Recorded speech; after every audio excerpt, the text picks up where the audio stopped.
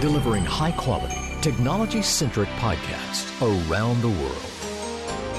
This is MunchTech.tv, taking a bite out of technology.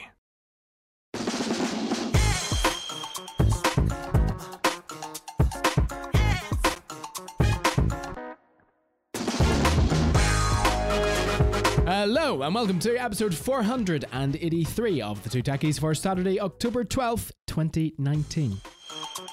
This is the show where we talk about the week's most notable tech stories in around an hour or less in podcast form. Have been for the last 9 years and 9 months. We'll go for that.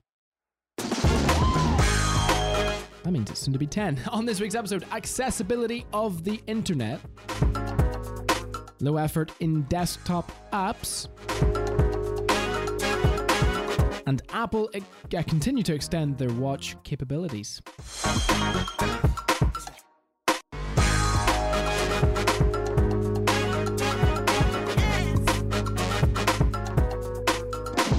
Welcome to episode 483 of the show. Thank you so much for joining us wherever you're listening from and whatever you're listening on, however you're listening to us, whether it's cassette tape, vinyl, disc, or more likely, streaming us from one of the many providers online for podcasts, iTunes, Spotify. This is good. I've forgotten them all. Help me out here, Aaron. The Google podcast store as well. I mean, it's not even iTunes anymore, don't forget. This week is kind of the end of that. But it still is, but for now, just for now. Pocket Cast, Overcast, TuneIn. You could be listening on your Alexa device. We're on that too. Keep going. Well, I have ideas. Stitcher, Downcast, Castro, Breaker. Many more. If there's any that we haven't covered and you'd like us to cover, let us know. Or we aren't on, although we are on an extensive library now. I think over the last just under 10 years, we've managed to sneak our way onto a good number of platforms. Whatever you're listening somehow, and thank you for doing that from all around the world. That's humbling, and that makes it all worth doing. This week in technology has been quiet enough, and that's fine, but it has still had progression. Sometimes when you're thinking about the show notes and what's coming up on the show, you think, is that really right? Desktop apps. How interesting can we make it? Because at the same time, sometimes these stories can be a little bit more mundane, and it's not that they're not worth covering, but it's just about getting an interesting angle on them, because there's always something worth talking about on a story, but it's just getting that angle. But we've got it. We've got the angles with the accessibility of the internet, which is a really major and important part of the World Wide Web and the internet we have today, but something that's overlooked quite often. Low effort in desktop apps. Again, desktop apps are being overlooked quite often now due to mobile devices. Will there be a plateau in that? Will that continue? Is this just something we're going to have to use to, etc.? And then Apple's watch and what they want to do with it going forward. You may say, why just Apple? But we could talk about all other watch manufacturers here, but Apple seem to be setting the flagship at this point. They're setting the pace car, is what we'll say. Apart from that, technology this week, we have had from Apple's event, so Catalina is now available. Public beta. Go ahead. I was going to say, Catalina just randomly turned up one day. We didn't have any warning or anything. No. It just randomly appeared as an update, which is a little bit unusual for Apple. Someone hit the button by accident. Yeah. I mean, I've updated both my machines, and very much until yesterday, I was like, this is fine. What are people complaining about? Because there's lots of complaints online. And I think just as I was basically going, wow, this is really stable, I went to wake my iMac up from sleep, and it just restarted. Huh. And I got the Apple bong noise. I got that twice. Never a normally good sign when that starts happening multiple times in a row. No, that's normally a cry for help, isn't it? Yeah, but luckily it started up the second time around. But yeah, it was. I like to think of it as a feature. When I went to unlock my Mac, it went, no. I'm gonna give you a fresh Mac. I'm gonna restart. We're gonna have a fresh experience today. It's like, oh, that was really helpful. I'm glad that's a feature. But the new .1 is in beta now. It sounds like that's a little bit better. Catalina is an interesting one. Catalina introduces a lot of security and privacy stuff that you have to have an interaction with. So do you remember kind of back when Vista came out, we all used to mock, and even Apple spent some time mocking Yes. the user account control, allow or deny boxes that used to come up for literally everything. Well, here we are, 12 years on, 13 years on, and Catalina is slowly starting to fall into a similar kind of thing. Every app you open, if it wants to do notifications, you have to allow or deny. A bit like iOS, but bearing in iOS, it kind of works on a as you open an app basis, whereas on the Mac, when you first start it up with Catalina, a lot of people, if you're upgrading, a lot of people are getting presented with like 10, 15, 20 boxes going allow, deny, allow, deny, allow, deny. Apps are having to ask for permissions or more permissions than ever to folders on your machine. The standardized permissions to things like contacts and calendars are still there. There's lots of clicking after you upgrade. It's not as bad as some people I think seem to make out. Just obviously the more apps you have, the worse it is for you. I don't really have a problem with it. I see it as a good thing.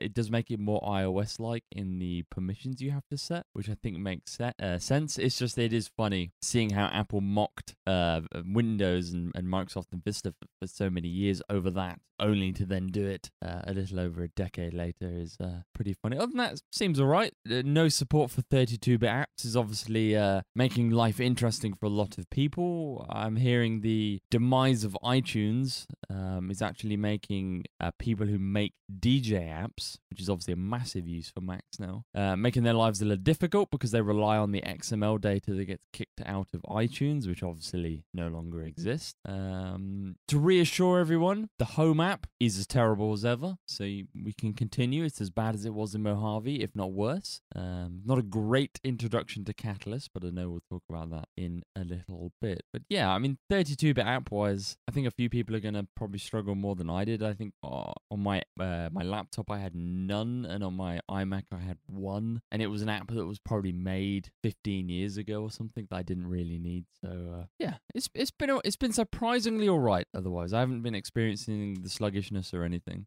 Yeah, that's hardware dependent and so on. But yeah, it just feels with what you're saying, what I've been hearing, that it was not a push just to get it out, but that's not how it should be. This is the whole point running betas, running alphas, because yeah, errors will happen inevitably and things can happen, but it seems like there's a lot to it, a lot of issues rather than that. I think is exactly most people's complaints.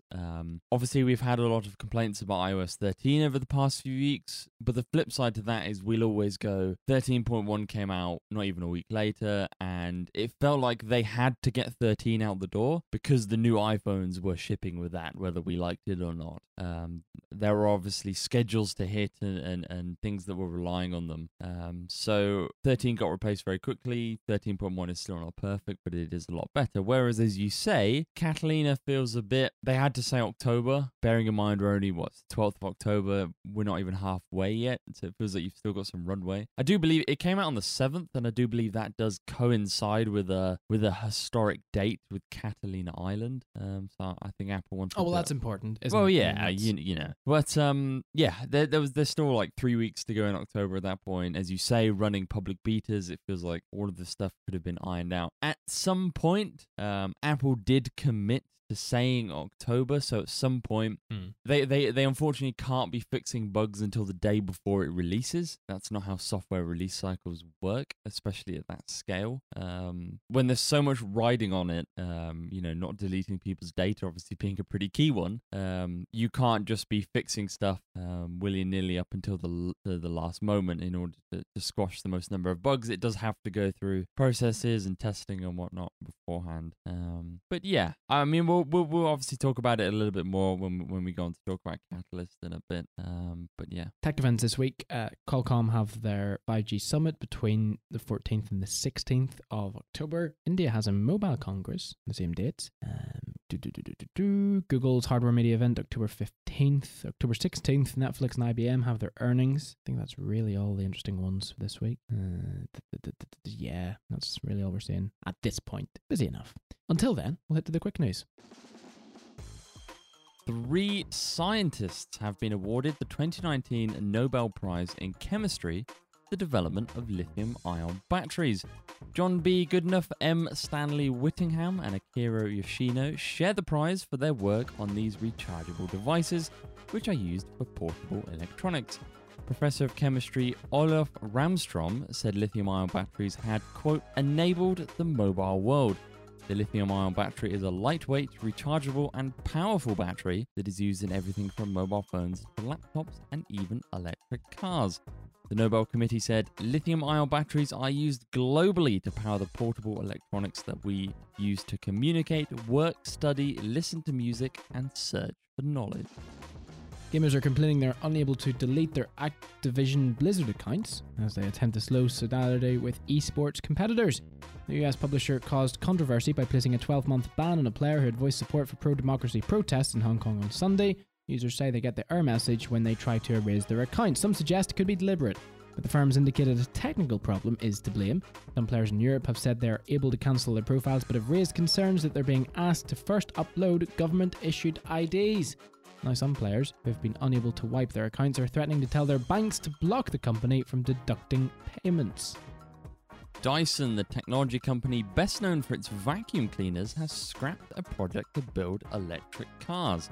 The firm, headed by British inventor Sir James Dyson, said its engineers had developed a fantastic electric car, but that it would not hit roads because it was not commercially viable. In an email sent to all employees, Sir James said that the company had unsuccessfully tried to find a buyer for the project. The division currently employs 500 UK workers. Dyson has planned to invest more than £2 billion in developing a radical and different electric vehicle.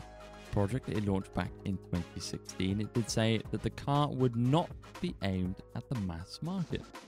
Speaking of electric cars, Tesla isn't done with whimsical software updates just because Netflix and Cuphead have reached your car. In fact, there's a good chance people outside the car will notice.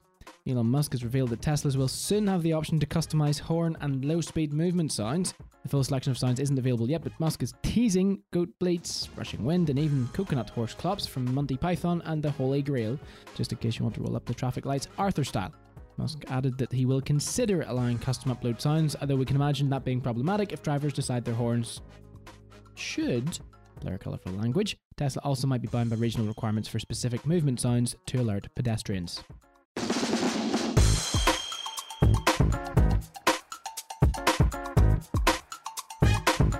The lithium-ion battery, the love-hate relationship we have with it, and by no means am I taking away the fantastic feat of engineering which it is, because no one's been able to pass it or do better in a long time. And I'm talking about the fundamental technology, and we've made it better as times went on. But it is a fantastic feat of engineering. You think about the batteries in any device, and you normally don't, most consumers don't anyway, think about the fact that is a finite product. It will eventually, I was going to say break's not the right word, it will eventually cease to work properly after so many recharge cycles. We don't think about that because it's kind of within the product's lifespan. You know, the product nearly gets old and obsolete before we get to that point. Not always, but it coincides with that fact. Speaking of the lifespan of lithium-ion batteries, I've as a quick update to last week's show, I remember when I was talking about my watch having decided it was going to pop its screen off. Yep. Straight after the show, decided to order the battery and the adhesive from iFixit, which arrived really quick, pretty cheap as well. The battery is, I've got the old one in my hand. Probably shouldn't, as it's bulging and whatnot, but it is tiny. The iFixit repairability score on that thing is terrible because getting the screen off is the world's most difficult thing, I believe. But luckily, the battery had done that bit for me. So prying the battery up and replacing everything, that's sticky. The adhesive is, as you can imagine, everything on the Apple Watch is tiny, and then some. And there's a tiny little metal lip around the outside of the casing that the display sits on. The only problem is the display, for obvious reasons, does not sit directly on the metal. There's actually a tiny little circuit strip all the way around, and that's the pressure sensor for Force Touch. So when you push on the display, this little pad deforms, and it knows that you're force touching it, and then it knows how much you're pressing it by. But what has to happen is that has a tiny amount of adhesive that sticks that down down to the metal, and then there's the tiny amount of adhesive as well that goes on top of that you glue the display down to. Well, it took us forever to be able to get this adhesive stuck down properly and whatnot. And it was just, honestly, I think the screen might come back up again. And at that point, I'm just going to get some silicone or something and just like throw a big dob in there and call it a day. Which is probably, the Jeremy Clarkson approach to it, but it might just work. But yeah, this I've got the old battery right here. And it is, the size of the tip of my thumb. And this thing is powering a device that can last all day and do extraordinary things. And it is, as you say, we've knocked this technology maybe a little bit over, or in recent times, saying it needs to be replaced, it's not good enough anymore. But in reality, sitting here looking at this, it is amazing the power we're getting out of, again, something that's the size of the tip of my finger. It is absolutely incredible. Same in phones, obviously, we're complaining because our phone doesn't last all day or whatever, it's not on all day. Bearing in mind, this battery is, not a whole lot bigger than like 4 AA's put together in size, and it's definitely not thinner than that as well. Like it's pretty incredible what this technology has basically allowed us to achieve. I think without such battery technology, it would actually be interesting to see where tech in general is. It is really hard to find something that isn't powered by a lithium-ion battery nowadays. I think like the exceptions are probably electric toothbrushes, which I think are still nickel metal hydride and whatnot.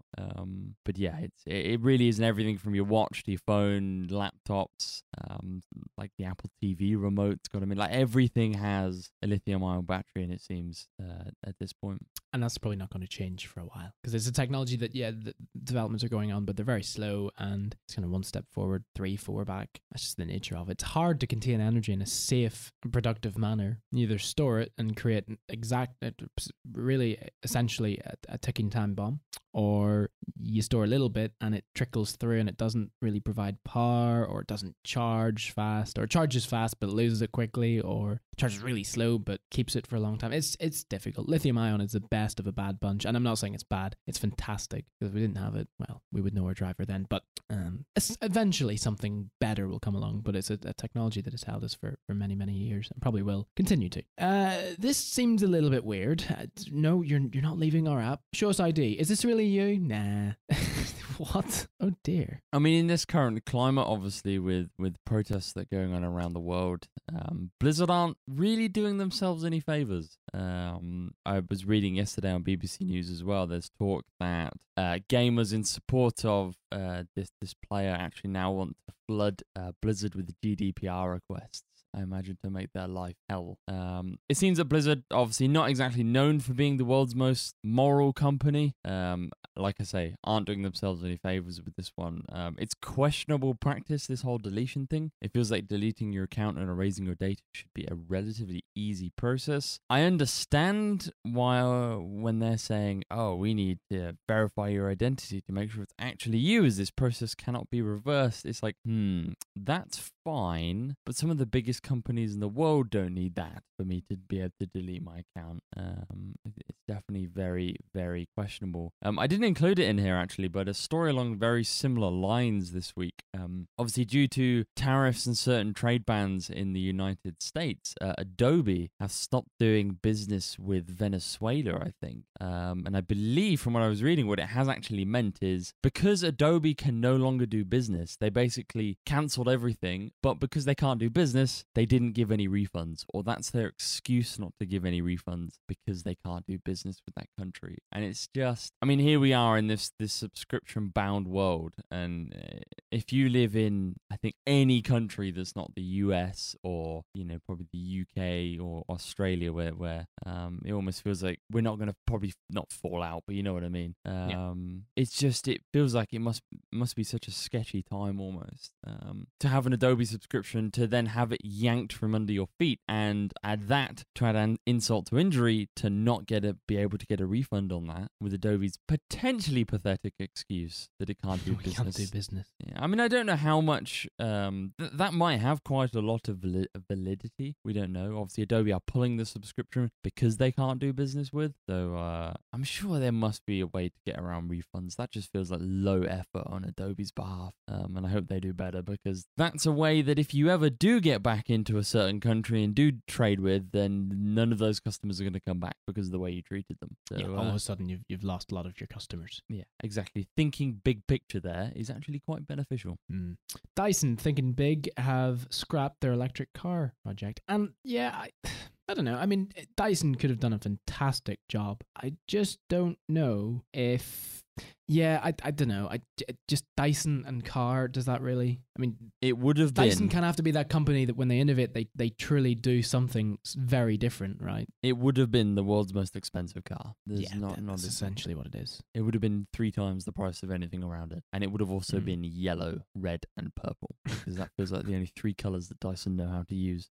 True. It's funny, actually, because... Actually, no, I won't spoil it for anyone. But I think you're right. This would have been an interesting project from Dyson.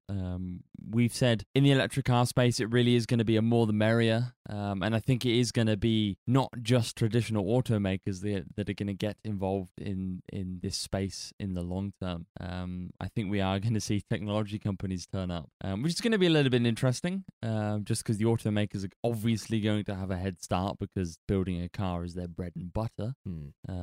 But yeah, I think Dyson would have done a good job. It would have been really interesting to see what they came up with, but I can also appreciate the not commercially viable, especially when you read that they weren't aiming it at a mass market. That almost seems like maybe they're aiming it at, transport or something, I don't know. But yeah, I would have liked to have seen that, and maybe hopefully we still can one day, or maybe at least see the concepts or something.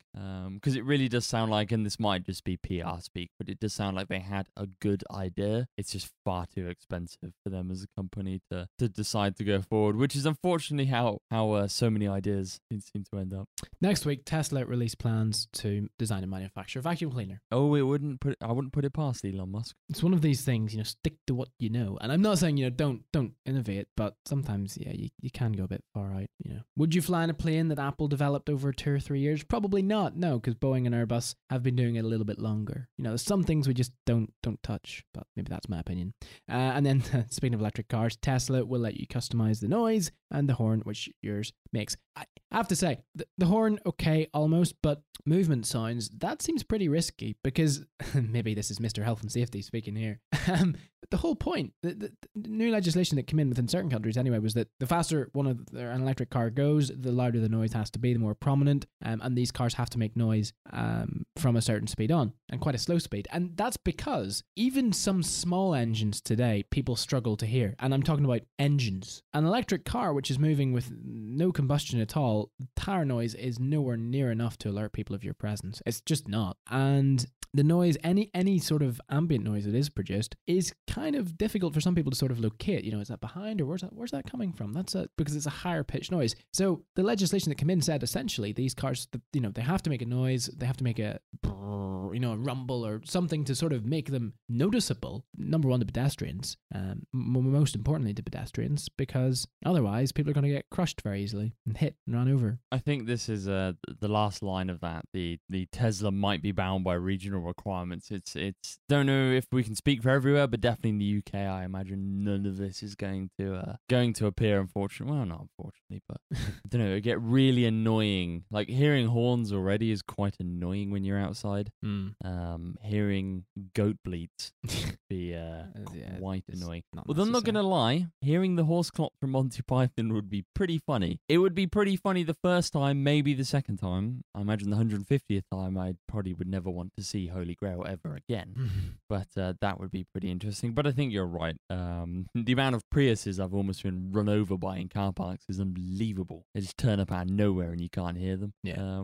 And you're right, that slow speed is like the feels when they're most dangerous. Because when you're in a high-speed situation with a car and you're a pedestrian, you're visually looking for a lot of stuff. But when cars are at slower speed, you do tend to rely more on your sound sensory, don't you? When you're moving around a car park as a pedestrian, you're listening and you are still looking, but you're obviously listening for slower moving cars. And if they're just creeping around making zero tire noise and zero sound, then I think they need to do something. What it is, I don't know. I've always mocked supercar manufacturers that have decided to, for anyone who doesn't know, supercar manufacturers have been known in recent years to pump fake engine noise into the cabin and sometimes even outside the car, because obviously they're making engines so efficient as any noise is actually wasted energy, obviously. So supercar manufacturers are all about making the most efficient engine, which unfortunately means they lose some of that sound. So a lot of them have been faking it. But I think in the electric car world, over things like goat bleats, rushing wind, and coconut clops, I think just some proper car sounds is what we need. As a human race, we've become accustomed to the way a diesel or a petrol engine sounds as it comes towards us. Let's not go about trying to change that anytime soon, even if it is electric. Agreed. As our everyday world moves increasingly online, the digital landscape presents new challenges for ensuring accessibility for the blind. Particularly, a recent court challenge against Domino's Pizza may be a watershed case guiding the rights of disabled people on the internet. Each swipe 17-year-old Maisie Gonzalez makes on her smartphone is accompanied by what sounds like the famous Stephen Hawking voice, barking out orders at a relentless pace. Sometimes I speed it up to 350 words per minute. It depends what mood I'm in, she says. She lost her sight, tragically, when she was 2 years old through retinal cancer. Screen readers translate on-screen information into speech or braille. They've broken open the internet for people who are blind or visually impaired too, and those with other similar disabilities, but it only works effectively on websites that are compatible. Sometimes it can be horrible. It depends on how the website's been set up, says Mrs. Gonzalez. If the website's digital infrastructure hasn't been correctly labelled, a blind person can be met with a huge barrage of button, or link 1752, link 1752, one link, essentially it's calling out a load of jargon that you're not going to understand from a hyperactive mechanical sounding voice.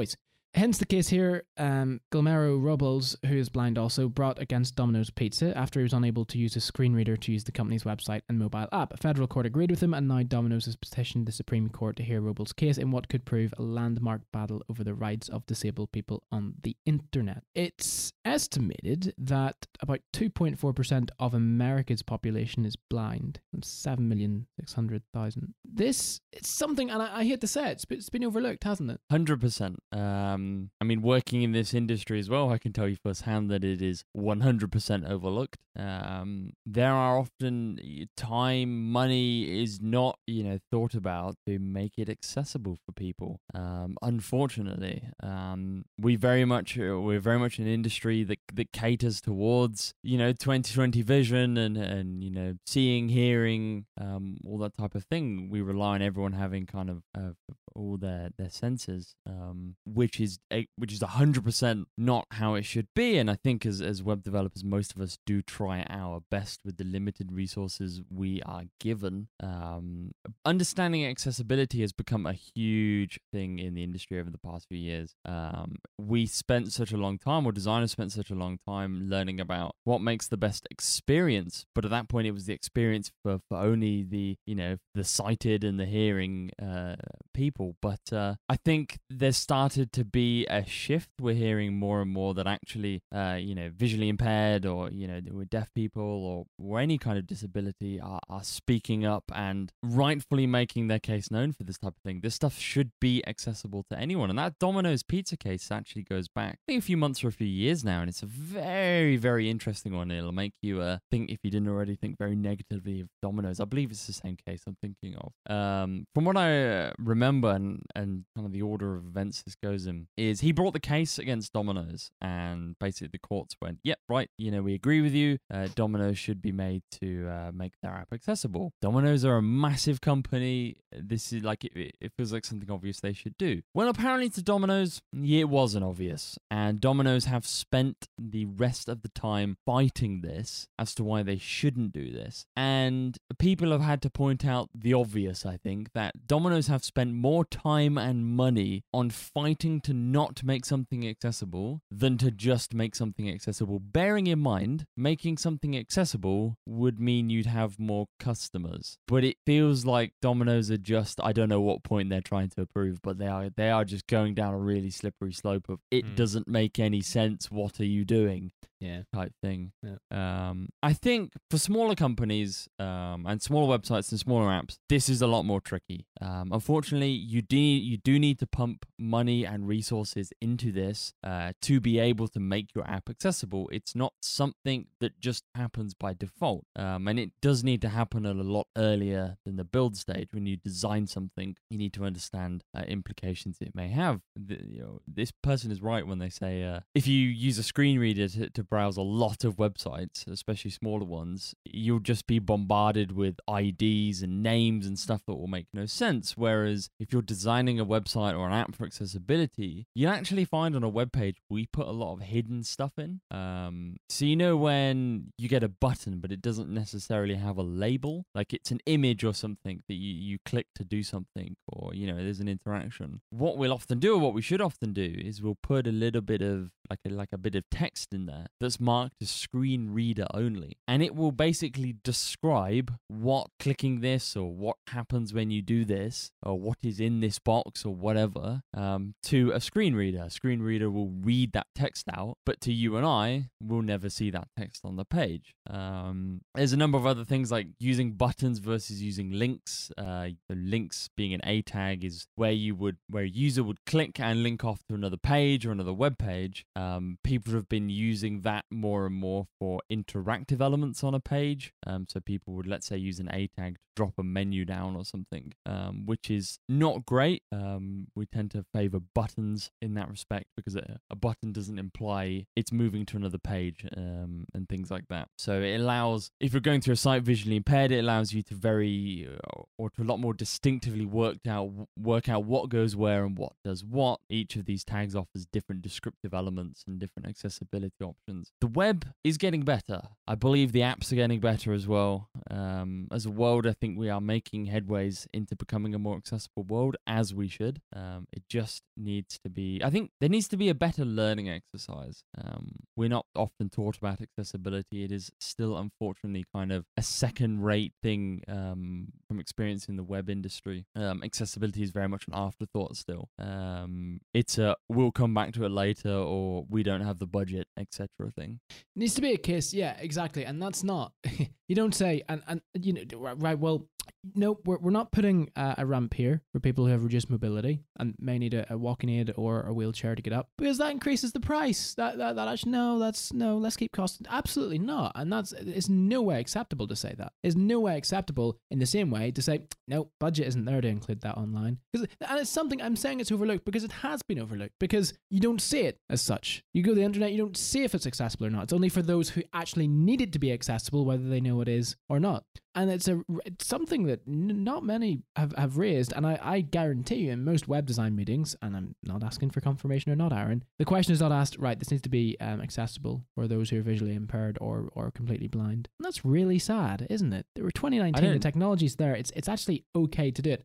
I guess the only problem here, the only thing that we need to realize is that there needs to be a better understanding of what is needed, how this needs to be laid out. Because yeah, there are content readers at the minute. If the site's designed well enough, they'll read what the site says and they'll, it is accessible then. But it could be better. We need to understand what this person, or what these, those who are accessing it from that point of view, from who don't have the luxury of seeing the presentation of the site. It needs to be optimized for them. They need to get what they need to get, rather than listening to a lot of rubbish from a content reader that isn't necessary. I think your building legislation thing is kind of a perfect analogy. I believe in a roundabout way, it's if a building is for a certain use or is for over a certain number of people, then by law, things like ramps and certain accessibility things have to be included.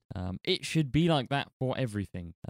Maybe if the company's of a certain size, of a certain, revenue, whatever it is, then accessibility for their online presence and for their apps has to be sought after. I agree with the people who go, why not everyone? But I think maybe, fortunately, Joe blogs in his bedroom making an app. It's a little tougher to enforce accessibility rules and regulations on them than it is maybe an agency or a corporation making an app. And we've seen, just look at Catalina and iOS 13. seen, for example, the absolutely huge leaps forward they make on accessibility and people who are visually or impaired in some way being able to navigate their Mac or their iPhone. Bearing in mind, Apple obviously already had a very, very good reputation with impaired people for use, but they added several massive layers to be able to actually control via your voice now, navigating around both systems, which is a thing that actually had stage presence at WWDC, which I thought was really, really cool. So yeah, I mean, big companies are doing it. Big companies can obviously afford to do it. I think maybe it starts with, it doesn't feel like it often feels like you have to make this stuff up yourself. You have to understand it yourself. You have to learn what you can do yourself. Whereas I think it would be nice if there were resources, if there was a place we could go to learn about this stuff. A place online, let's say, a website that told us, okay, what's the best practice for X and, how should we do Y and stuff like that. If it's laid out as a set of almost standards, I think you'll find more people will just follow it because it's I'm using air quotes, easy. I think because we have to figure out so much of this just by kind of guessing and reading on the internet and forming opinions and whatnot, I think that's probably one of the fairly big entry barriers at this point.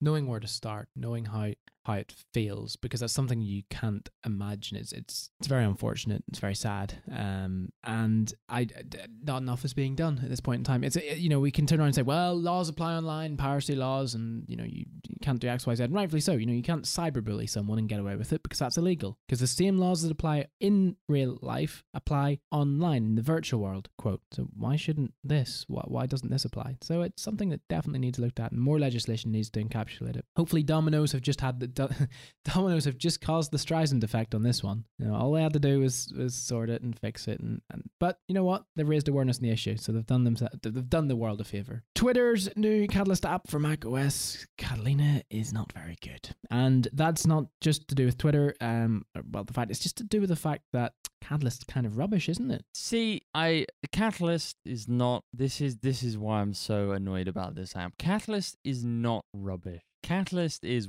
in its first year. It has its problems. But we spoke about this when this was announced, I think last year. We were very much concerned about shovelware.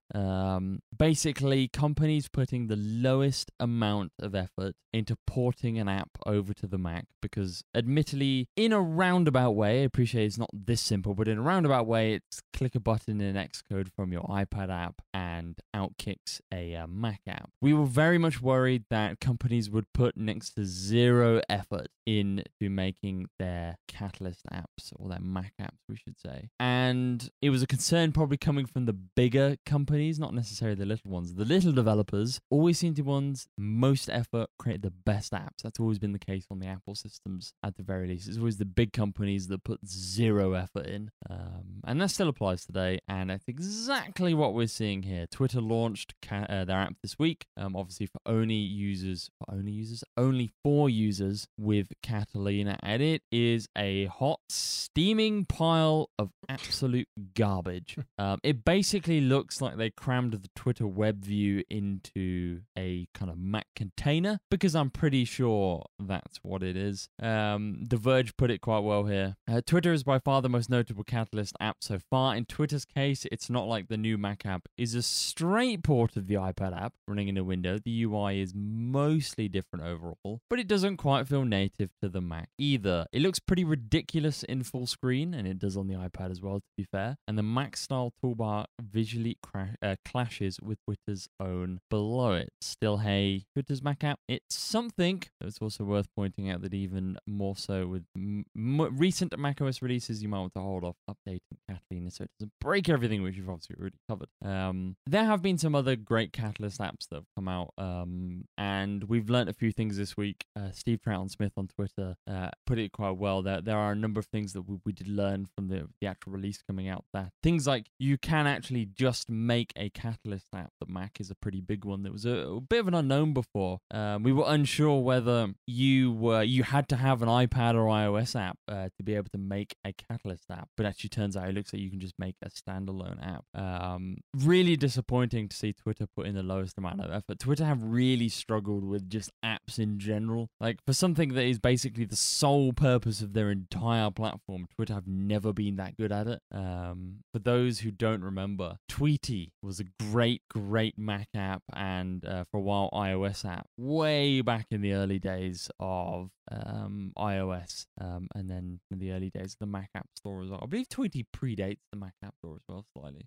Tweety was fantastic. It was made by a guy I think called Lauren Brichter, whose name you might still see pop up around here and then. I believe Tweety was bought by Twitter, and then I believe he might have gone to work for them and then on to Apple, which he might still be there. I can't quite remember the order of events. But basically, Tweety was this incredible independent app. It was a native Mac app. It was a native iOS app. Lots of effort was clearly put in, and this was in the days before Twitter nuked third-party developers, which they're famous for doing these days. Tweety was the kind of the OG tweetbot, we'll say. Tweety also helped invent so many things. I believe Tweety's the inventor of things like pull to refresh, something that's now prominent everywhere. Tweety, if it didn't invent it, it was definitely one of the very early users of, but I believe it was the first app.